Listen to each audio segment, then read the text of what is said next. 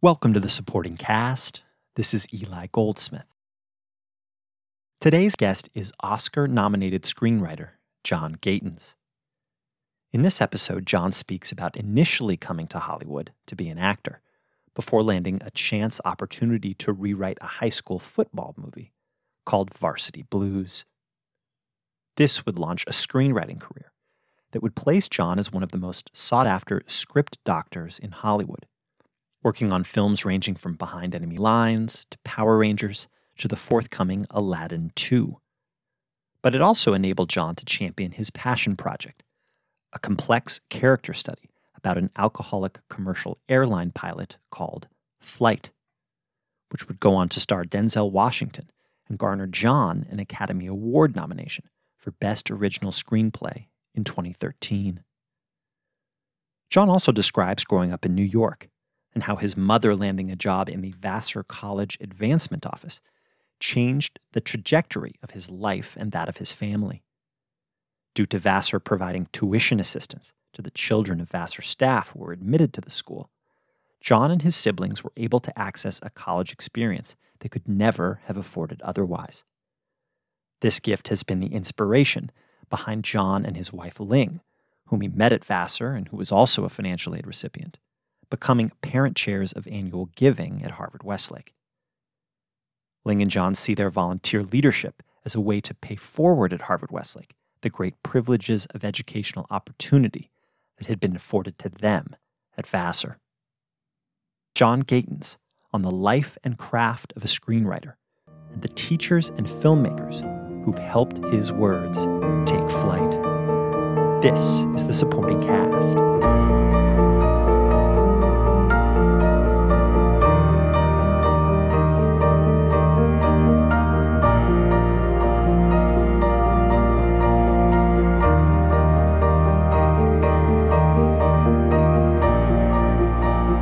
John Gatins, welcome to the supporting cast. Thank you. Thank you for having me. It's my pleasure. And we've spent a lot of time together over the years at various events and things, and you're a volunteer leader, which I will get to later. But it's really great to be able to have this conversation about you, about the work that you do, and about more about your upbringing as well. So my first question, though, is about the present. So we are kind of feeling like we're at the tail end of this pandemic, yet there could be another variant in Europe somewhere that we're all awaiting. But the first question I always want to ask is just about you. How are you doing personally, you and Ling and your 3 kids? We're good. Yeah, everybody's kind of adapted to whatever extent they've had to. We obviously went through, our oldest is a sophomore in college, and he, his senior year was completely, of high school was, we had the COVID graduation, we had an applying to college and trying to see colleges, and everything was kind of completely off kilter because of COVID. And our other 2 did Zoom school, and the oldest guy did Zoom college for a year, and yeah, it's a lot, but better now. Now it seems good. He's in college on campus in a dorm with roommates and live classes and all. He plays on 2 different soccer teams and a volleyball team and has a radio show, and he's living his best life. So next I want to talk to you. You're a writer. You're a professional writer. And so I want to get to a bit about the type of projects that you write as a screenwriter. And I think we all envision the screenwriter kind of working on a passion project that's completely their own and are lucky enough to sell it, and it gets made and it gets praise. And you've had a few of those situations, one that ended up in an Oscar nomination. But first I want to get to the other types of assignments that writers like you get, which are ones that you are either assigned or ones that you have to fight for that are pre-existing IP, where you go in and you've had projects like whether it's Aladdin or Power Rangers or Kong.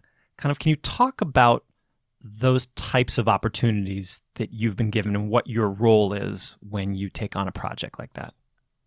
Well, I'm going to back up to say that, I came from New York to LA in 1990 after I graduated college. Yeah. And I wanted to be an actor, and I did that with not a lot of success for about 6 years or so.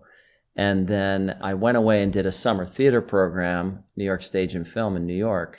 And when I came back, I wrote this screenplay thinking I would make the movie myself and that I was still young looking enough to play the lead guy in the movie and make it for $50. And that turned into, it was a screenplay called Smells Like Teen Suicide. It was a dark teen comedy. And people read it and really liked it. And it kind of became like a spec script that everybody was reading. And I got an interview to rewrite a 17-year-old script called Varsity Blues, which was this kind of comedy, like a high school football comedy set in Texas. And I went in and pitched a bunch of crazy ideas, not thinking they'd ever hire me because I wasn't really a screenwriter. I was an actor who'd written one script, but the director really liked me and they hired me, and it was really scary. And I didn't really know what I was doing because I had written one screenplay once. So the idea of rewriting someone else's screenplay was really daunting, but I just did it. And I started over because I didn't really know how to write inside someone else's script. I didn't even really know how to type. It was really kind of nuts. And I didn't know how to use a screenwriting software program. So I kind of just started writing a movie about Texas high school football. So that movie got made and was a success. And I kind of stayed working with that director and his producing partner. And many years later, a scandal would be named after that movie. True. I got a lot of phone calls and texts that day.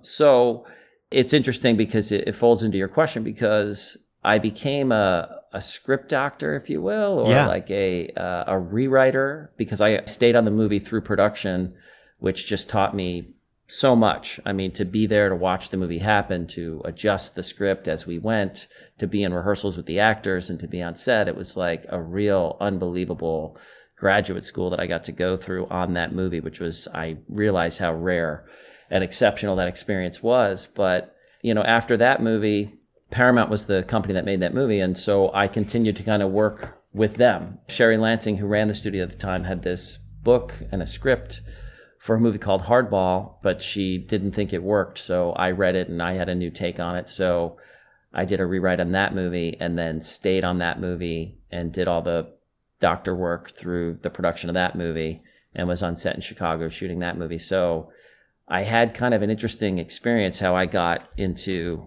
being that person who was able to be helpful not only in getting a good idea that a studio would buy, but to get the script in shape to be able to be shot and then to kind of doctor it along the way as the film got shot. And like the first time, is it generally you have to kind of reorganize it or reformulate it or rewrite it in your mind? Or are there times where you think there are just certain areas where it needs a bit of improvement, or does it depend on the project? Well, it's interesting because if you sit down to write a screenplay of an idea in your mind, I always say, like, you get to play God. You're the creator. It's like everybody does what you say they do. They say what you tell them to say. You get to pull all the strings. It's amazing. But as soon as you sell it or go into business with people, it's like suddenly other people get to play God. So you have a lot of gods sometimes. And then when you cast somebody, you get new gods. And new gods continue to appear. And you have to try to appease all these gods to keep everything going. And a lot of times, you know, there's a lot of money and a lot of ego and a lot at stake, and it can get kind of insane, but you try to keep everybody happy to a certain extent. So like actors come in and say, I would never say this, or he would never say that, or where am I coming from and why did I do this and how do I feel about her? And, which isn't the thing you're thinking about when you're writing it initially, or you're thinking, yes, it's a story about a guy who's a soccer player. It's like, yeah, but what about his uncle who lives next door? It's like you have to kind of account for everybody who has a hand in the movie. So in the first blush of a screenplay, sometimes you don't focus on those things, but as you get further along into casting and things like that, you say, is there something bigger for them? Is it more important? Is she a more vital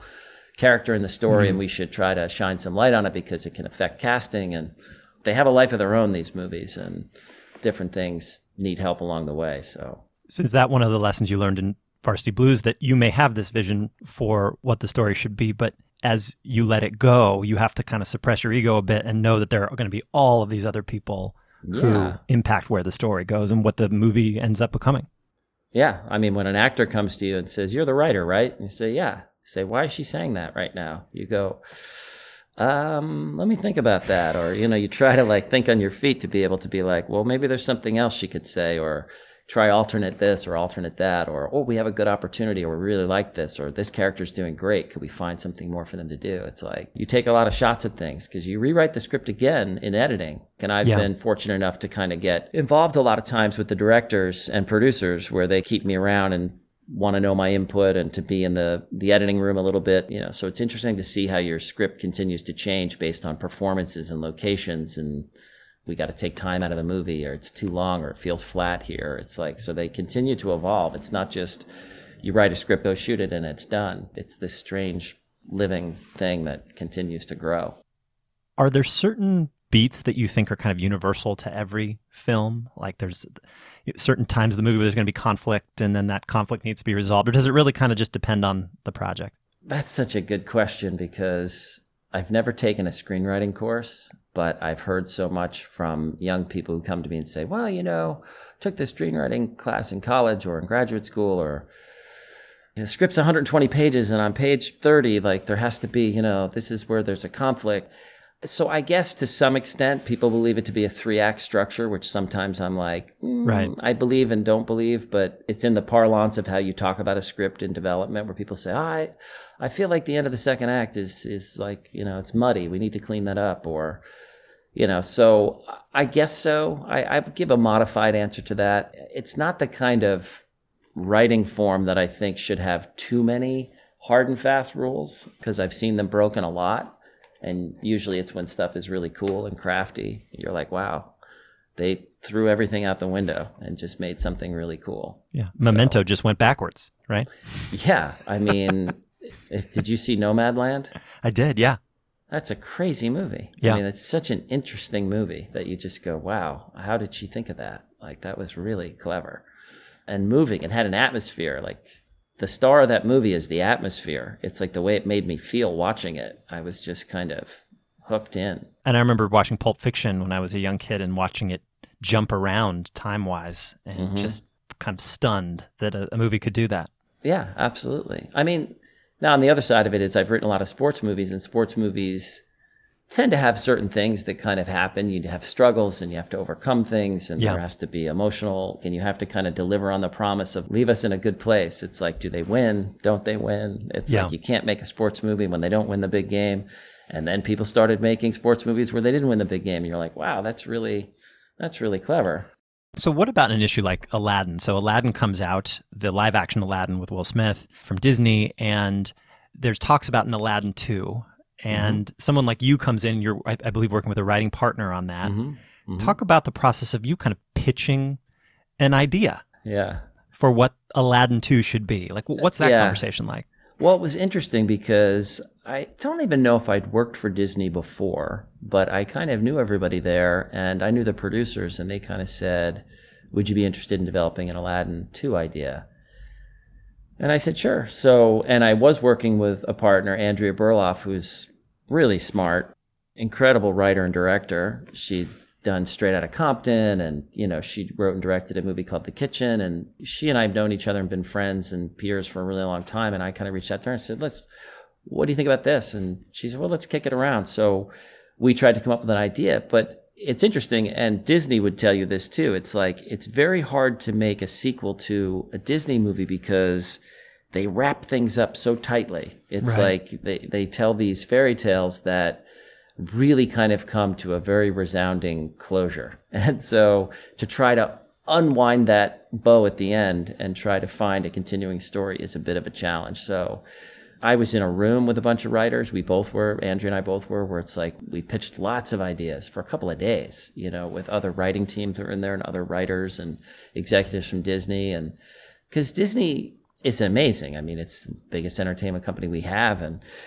but they have a brand that they have to try to maintain and try to keep it inside the canon of what they do, which is also a challenge. So we had so many ideas that were crazy. Some of them were really derivative and some of them were really too way out there. So it was hard, but it was hard to be as irreverent within sort of a Disney landscape. You can, I mean, to an extent you can. Yeah. And the Pixar movies, like nobody does it better than they do. Yeah, they're amazing. And they have a crazy process, which I've never been involved in, but they really have a way to tell stories.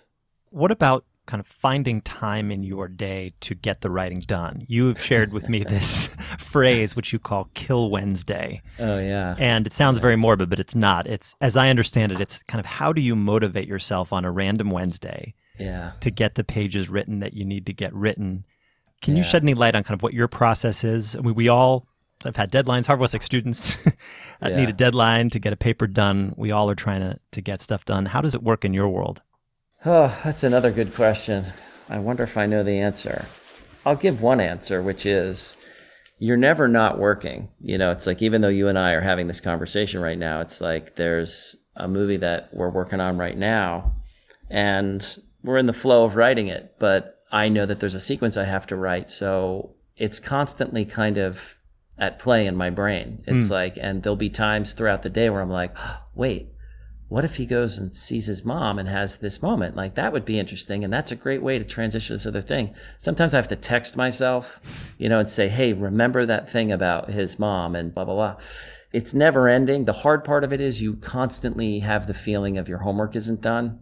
Yeah. It's like, because it nags a little bit. Because it's kind of hard to say, okay, from 9 a.m. to 11 a.m., I'm going to sit in my chair and be really creative. It's not like breaking rocks. It's not like I have to take this wall down. It's like, okay, I just have to like literally take brick by brick and walk away with it. But it's like when you're trying to write inventive scenes with great dialogue and good flow, it's like you hope you hit the right moment. You hope it shows up when you sit down. And sometimes you have to write through it. Like, I have a friend, Scott Frank, who always says the only way out is through.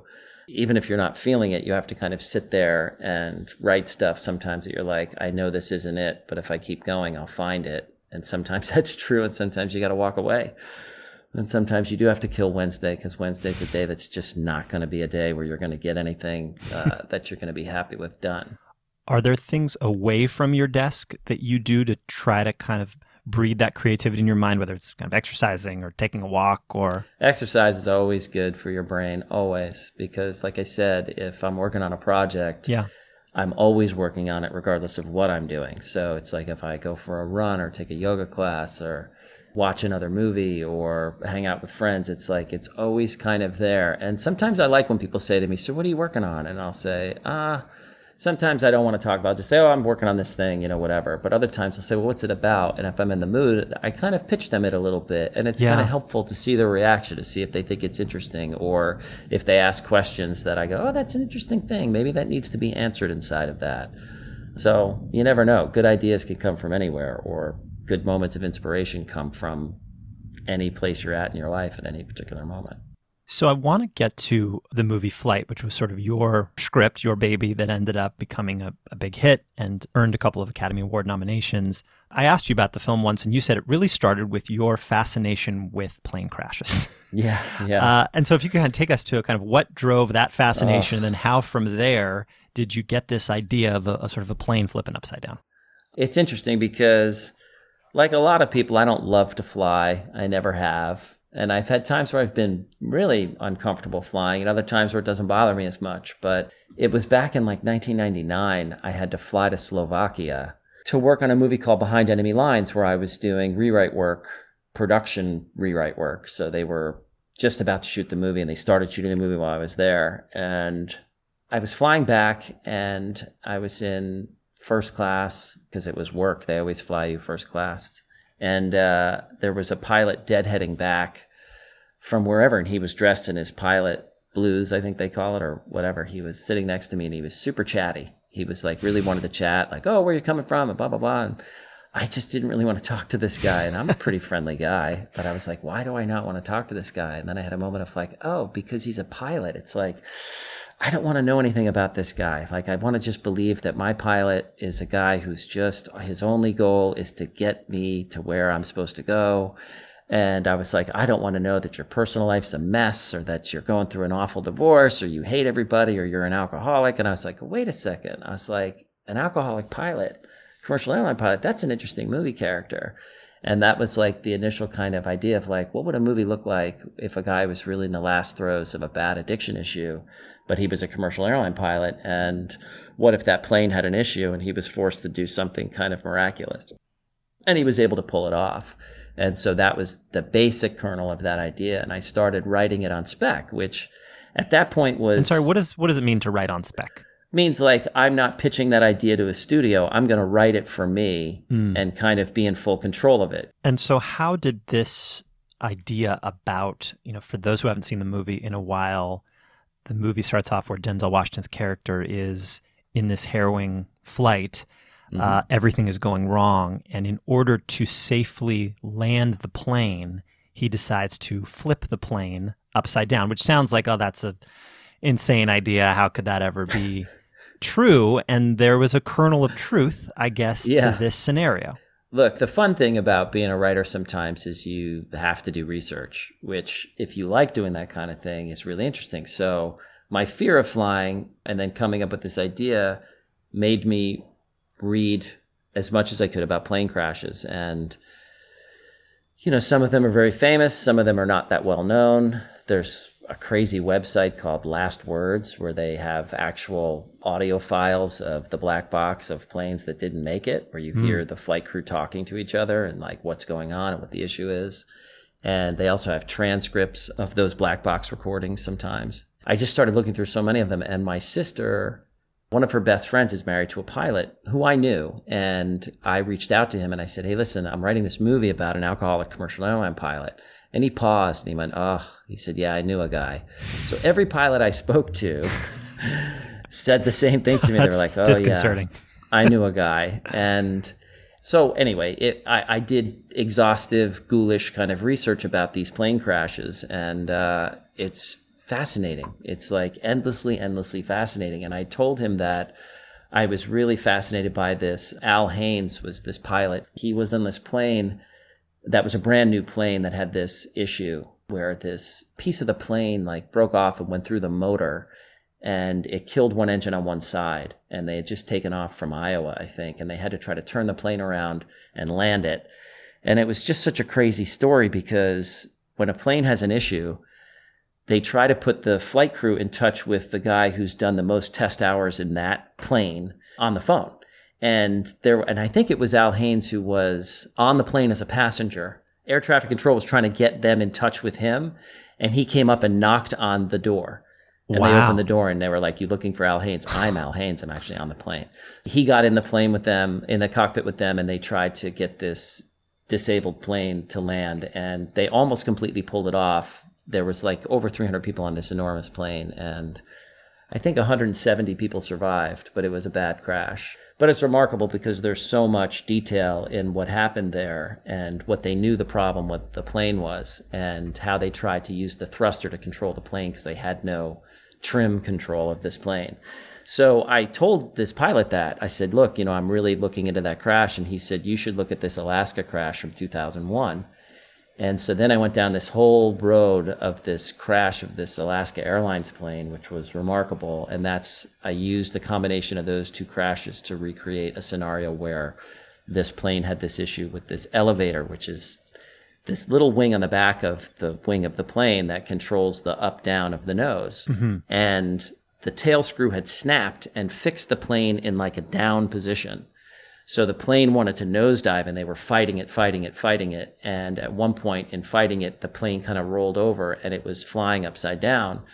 And the pilots were saying to each other, the young pilot was in the left seat, I think, and the older captain was in the right seat. And the left seat guy was like, we need to go back over. And the other guy said, at least inverted, we're flying, which this pilot explained to me. He said, you can feel flight. When you're in flight, when you're on a plane, you can feel when the plane is flying. You get it, we're in flight. But when it's out of flight, meaning it's out of trim, and you would feel it in the plane, you'd be like, we're not flying. It wouldn't be the feeling of flight. Yeah. But when they were upside down, they felt like they had flight. So they rolled it back over, and they lost control, and the plane went into the ocean off of Port Hueneme, and everyone was lost. But all the pilots in the world kind of look through the NTSB report when a plane goes down because they want to know what happened. Right. And he said, we all looked through it and we realized that had they known what the problem with the plane was, which how could they? But if they had known that they were fixed in this down position, they probably could have had stable flight upside down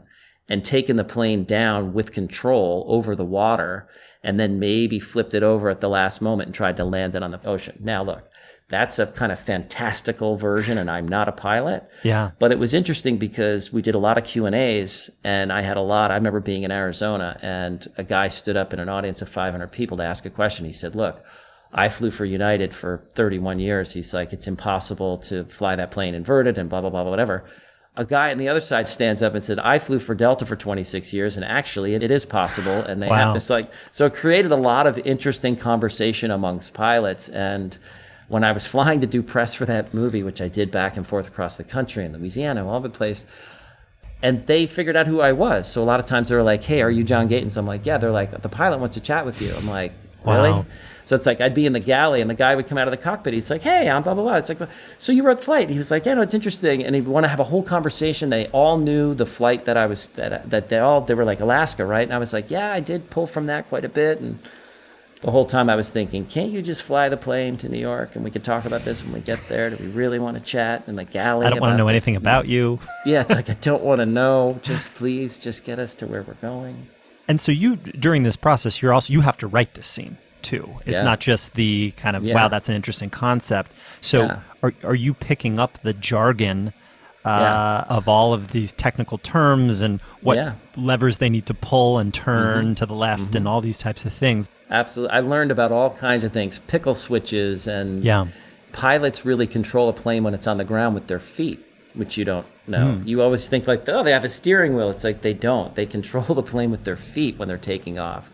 All these interesting things that I didn't know, but we had a tech advisor. We shot the movie in Atlanta, and we had tech advisors from Delta, and we used their flight simulators because Denzel and Brian Garrity got to work in a real flight simulator to kind of get a better idea of what everything does and what it's like to actually be in a cockpit of a real commercial airliner. So it was great because I was able to run it by the tech advisors all the time to say, what about this? What about that? And Robert Zemeckis, who directed the movie, is a pilot. He has a couple planes, like he can actually fly. So he knows all about flying. So I think that was part of his fascination with the script too, was like, wow, this is really interesting because has a fascination with flying. So you mentioned two people. There's Denzel Washington, who I'm sure is key to this movie becoming kind of an adult drama, not sure what the audience is going to be for something like this, to suddenly going, oh, we can sell this movie. And then there's Robert Zemeckis, who you mentioned before, when you're the writer, you're sort of playing God. When the movie's being shot, the director is sort of the God of the project. So sort of giving that control over to someone like him. So I don't know if you can talk kind of first about Denzel and then about Robert Zemeckis. Well, the interesting thing, just the history of the movie, is that I started writing it in 1999, and then in 2004, I wrote and directed a movie for DreamWorks called Dreamer with Dakota Fanning and Kurt Russell, which was a horse racing movie.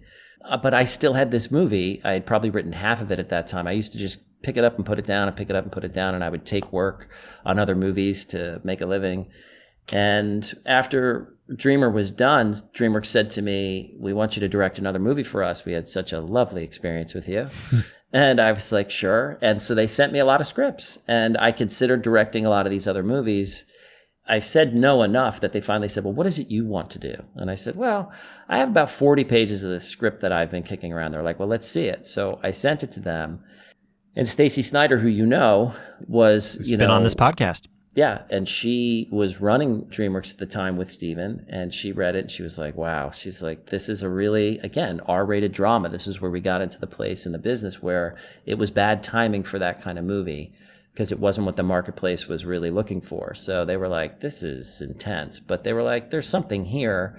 So I made a small deal with them, and I finished the script. I continued to do other work. I mean, that's what I'm saying. It's like 99. We made the movie in 2012. So it really was a very long process. But I was always going to direct the movie.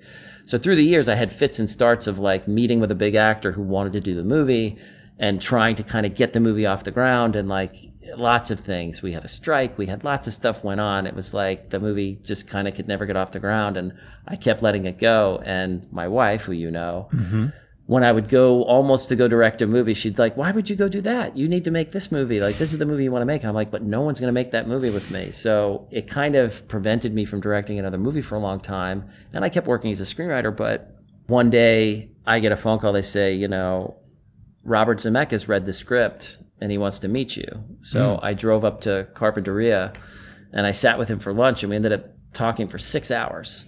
And at about hour 3, he said, look, would you really be okay with me directing this movie? I know you've been trying to make this movie for a long time. And I said, look, this movie's kind of killing me. I was like, I would love for you to do this. And was that hard, or were you thrilled because you know what kind of a director? First of all, I was like in awe of him, given what he's done, and given his passion for the movie and what I was trying to do. I kind of realized that I don't think the movie would have happened without him. I kind of said to him, look, I kind of need you to make this movie because then I can kind of maybe go on with my life somehow. He said an interesting thing. He said, I want you to come with me to do this. He said, because I want to rent your brain. He said, you've been on this thing for 12 years. He's like, why don't you talk to your wife and see if you can come, kind of thing. So he invited me in to be kind of a partner with him. Wow. And it was great because we went everywhere together, and I helped him cast the movie. And I had a moment where Denzel, that was the other thing that happened first, was that someone gave it to Denzel and he wanted to meet me. So I was in my office and I got this phone call. I picked it up. I was like, hello. And it was like, John, it's Denzel. And I was like, hello. Like, you go through, like, how does Denzel Washington have my cell phone number? It's the first thing that goes through your brain. But he was like, what are you doing Thursday night? And I was like, coming to see you. And he's like, yeah, let's have dinner at the Beverly Hills Hotel. I'm like, okay. So I went home that night. It's really funny because that Thursday night was Ling's birthday, and we were supposed to go out to dinner. And I said, listen, we're not having dinner for your birthday. I'm having dinner with Denzel Washington. So it was kind of funny. But knowing Ling, I'm sure she was supportive. Yeah, she was like, yeah, great. So I had a good, long, funny dinner with Denzel at the Polo Lounge. And he said, look, I'm leaving to go make Safe House in South Africa. He's like, but when I come back, I want to make this movie. It's like, okay. It was his kind of audition of me to see if he would do the movie with me as a director, which I think I kind of failed, but it's okay. I mean, he's Denzel Washington, and he had a couple of directors in mind, and one of them was Bob Zemeckis. So that's how the Zemeckis thing then happened. He read it, and we kind of knew that Denzel was very interested. So they then met, and then Denzel signed on, and there was some financial stuff that had to be worked out because, again, even in that version of the movie, we made the movie for not a lot of money. That was the studio's answer to, we don't make these kind of movies, R-rated dramas. It's just not but it was kind of undeniable when you had Zemeckis and Denzel for a very affordable number. Everybody knew that was good business. As tough as it was, thinking like, this is a hard movie, it's going to be hard to promote, it's going to be hard to get people in the seats. But they were like, we can't deny that combination. So that's kind of how the movie happened. It was kind of miraculous in a way. And can you talk about the mentorship of Robert Zemeckis? I mean, you've worked with a lot of people. You've worked in Hollywood a long time. Yeah. And the first name that, before we jumped on, that jumped to mind from a person within the industry who had been a mentor to you was him. Can you talk about that mentorship? Yeah, I mean, I think it was just this odd thing of meeting him at the right time in my life where I had done enough. I had directed a movie that I wrote myself, and I'd written a fair number of movies and written on movies, and I'd been kind of a producer on things too. So I was pretty sure-footed in the business, and meeting him, who was a guy who had done so much and won awards, and he'd been making this digital cinema for a couple of years. He hadn't done a live-action movie in a while. Polar Express and those things. Yeah, right? Polar Express. And he was kind of in a moment of like, I want to make this movie. And I think everybody was like, wow, Zemeckis is going to make a live-action movie.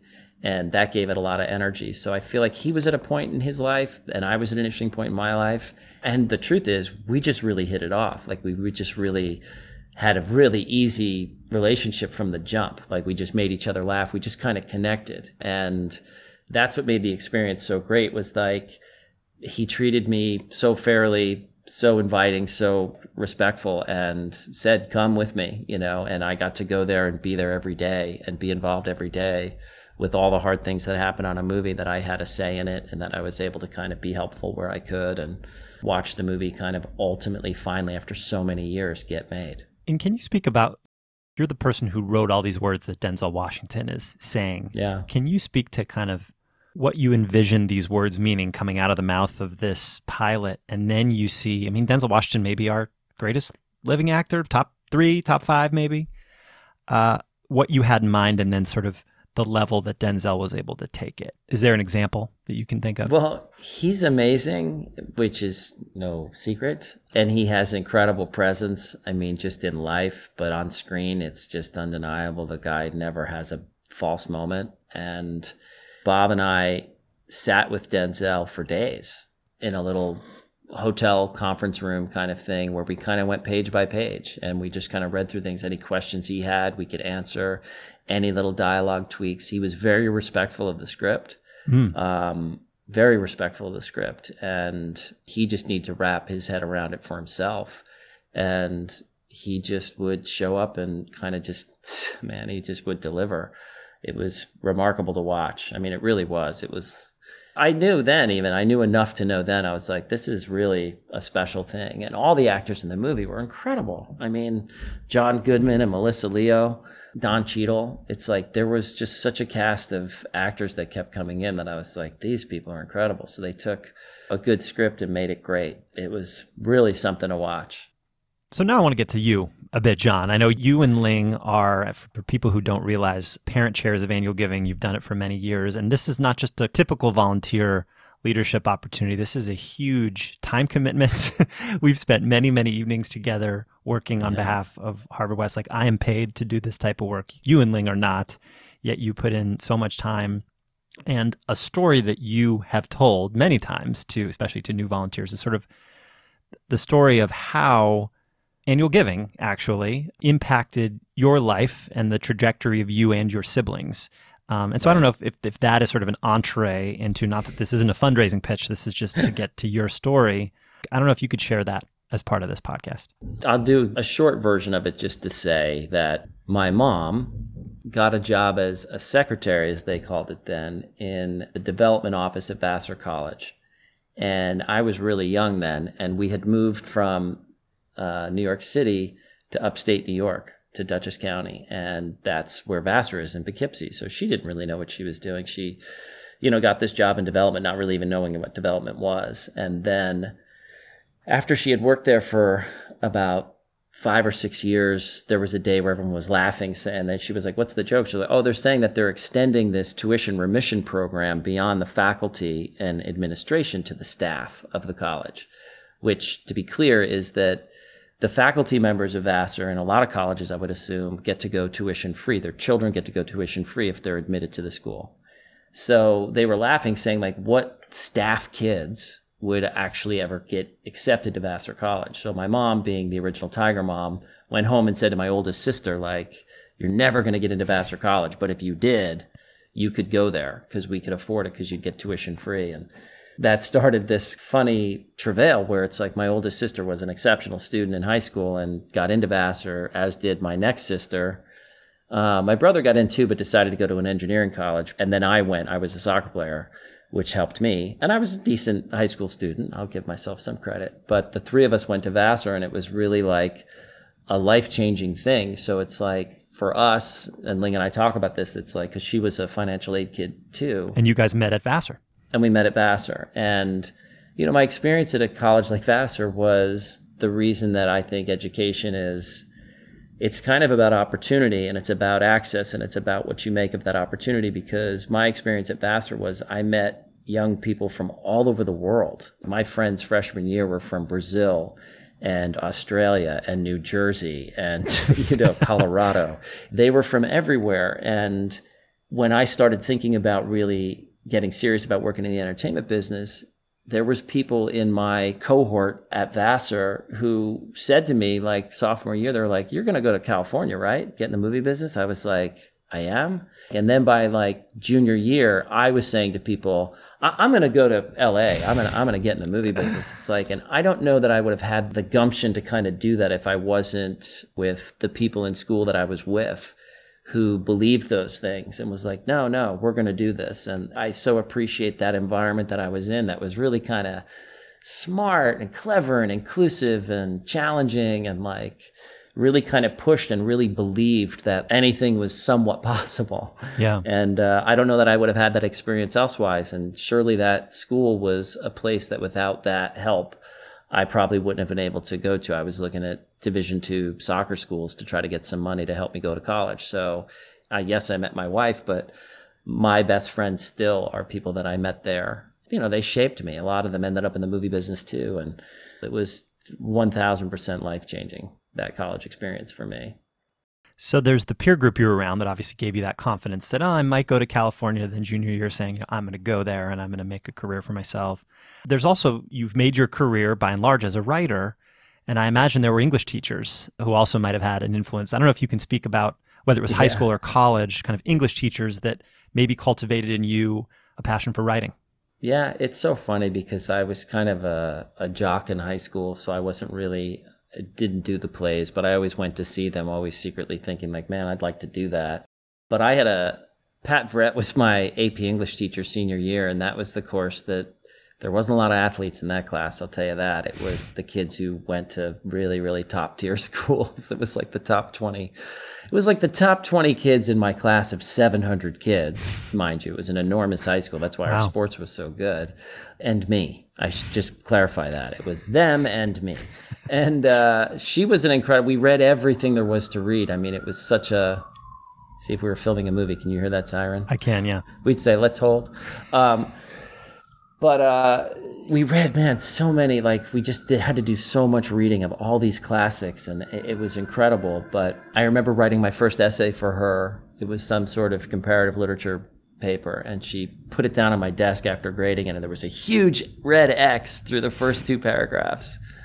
And she was like, you will never do that again. And I was like, okay. She really taught me how to write, which is... I forever thank her for the fact that like she just crushed my writing. Because look, writing an analytical English paper is much different than writing a clever story about something. To be able to express yourself concisely and smartly, was really what she was about. I mean, as well as grammar and everything else. But that was remarkable. That was a really hard class that I worked really hard in. But I got inspired by the literature in that class. And then my senior year at Vassar, I took a course with this woman, Elizabeth Socolow, who I think, she was a writer, and it was this composition class, which I was terrified of the English department of Vassar because everyone always said, man, they're really hard graders. And I was like, I don't need to fail out of college. It's like, I don't want to mess with the English department. But I took this composition class, and it was a year-long course. And it was great because you could write what you want, and I wrote a series of stories about this one character, and I wrote this and I wrote that. And I really liked her, and I liked her comments, and she was really inspiring. And at the end of the year, I went to see her because I drove to California the day after I graduated Vassar, literally. Like I graduated Vassar, got in a car and drove to California. But I went to see her in her office hours, like after school was over and everything. It was just senior week or whatever. And she said, what are you doing here? And I said, well, I'm just curious what grade I'm going to get in this course for a full year. And she was like, really? I said, yeah, I'm just like curious. And she was like, you're getting an A. And I was like, really? Because like I didn't get a ton of A's. I got, I said, well, I'm leaving. She said, where are you going? I said, well, I'm going to California. I'm moving to California. She goes, for what? I said, I'm going to be an actor. And she laughed. And I said, what are you laughing about? She said, I'm sorry. She said, I just thought you'd be a writer.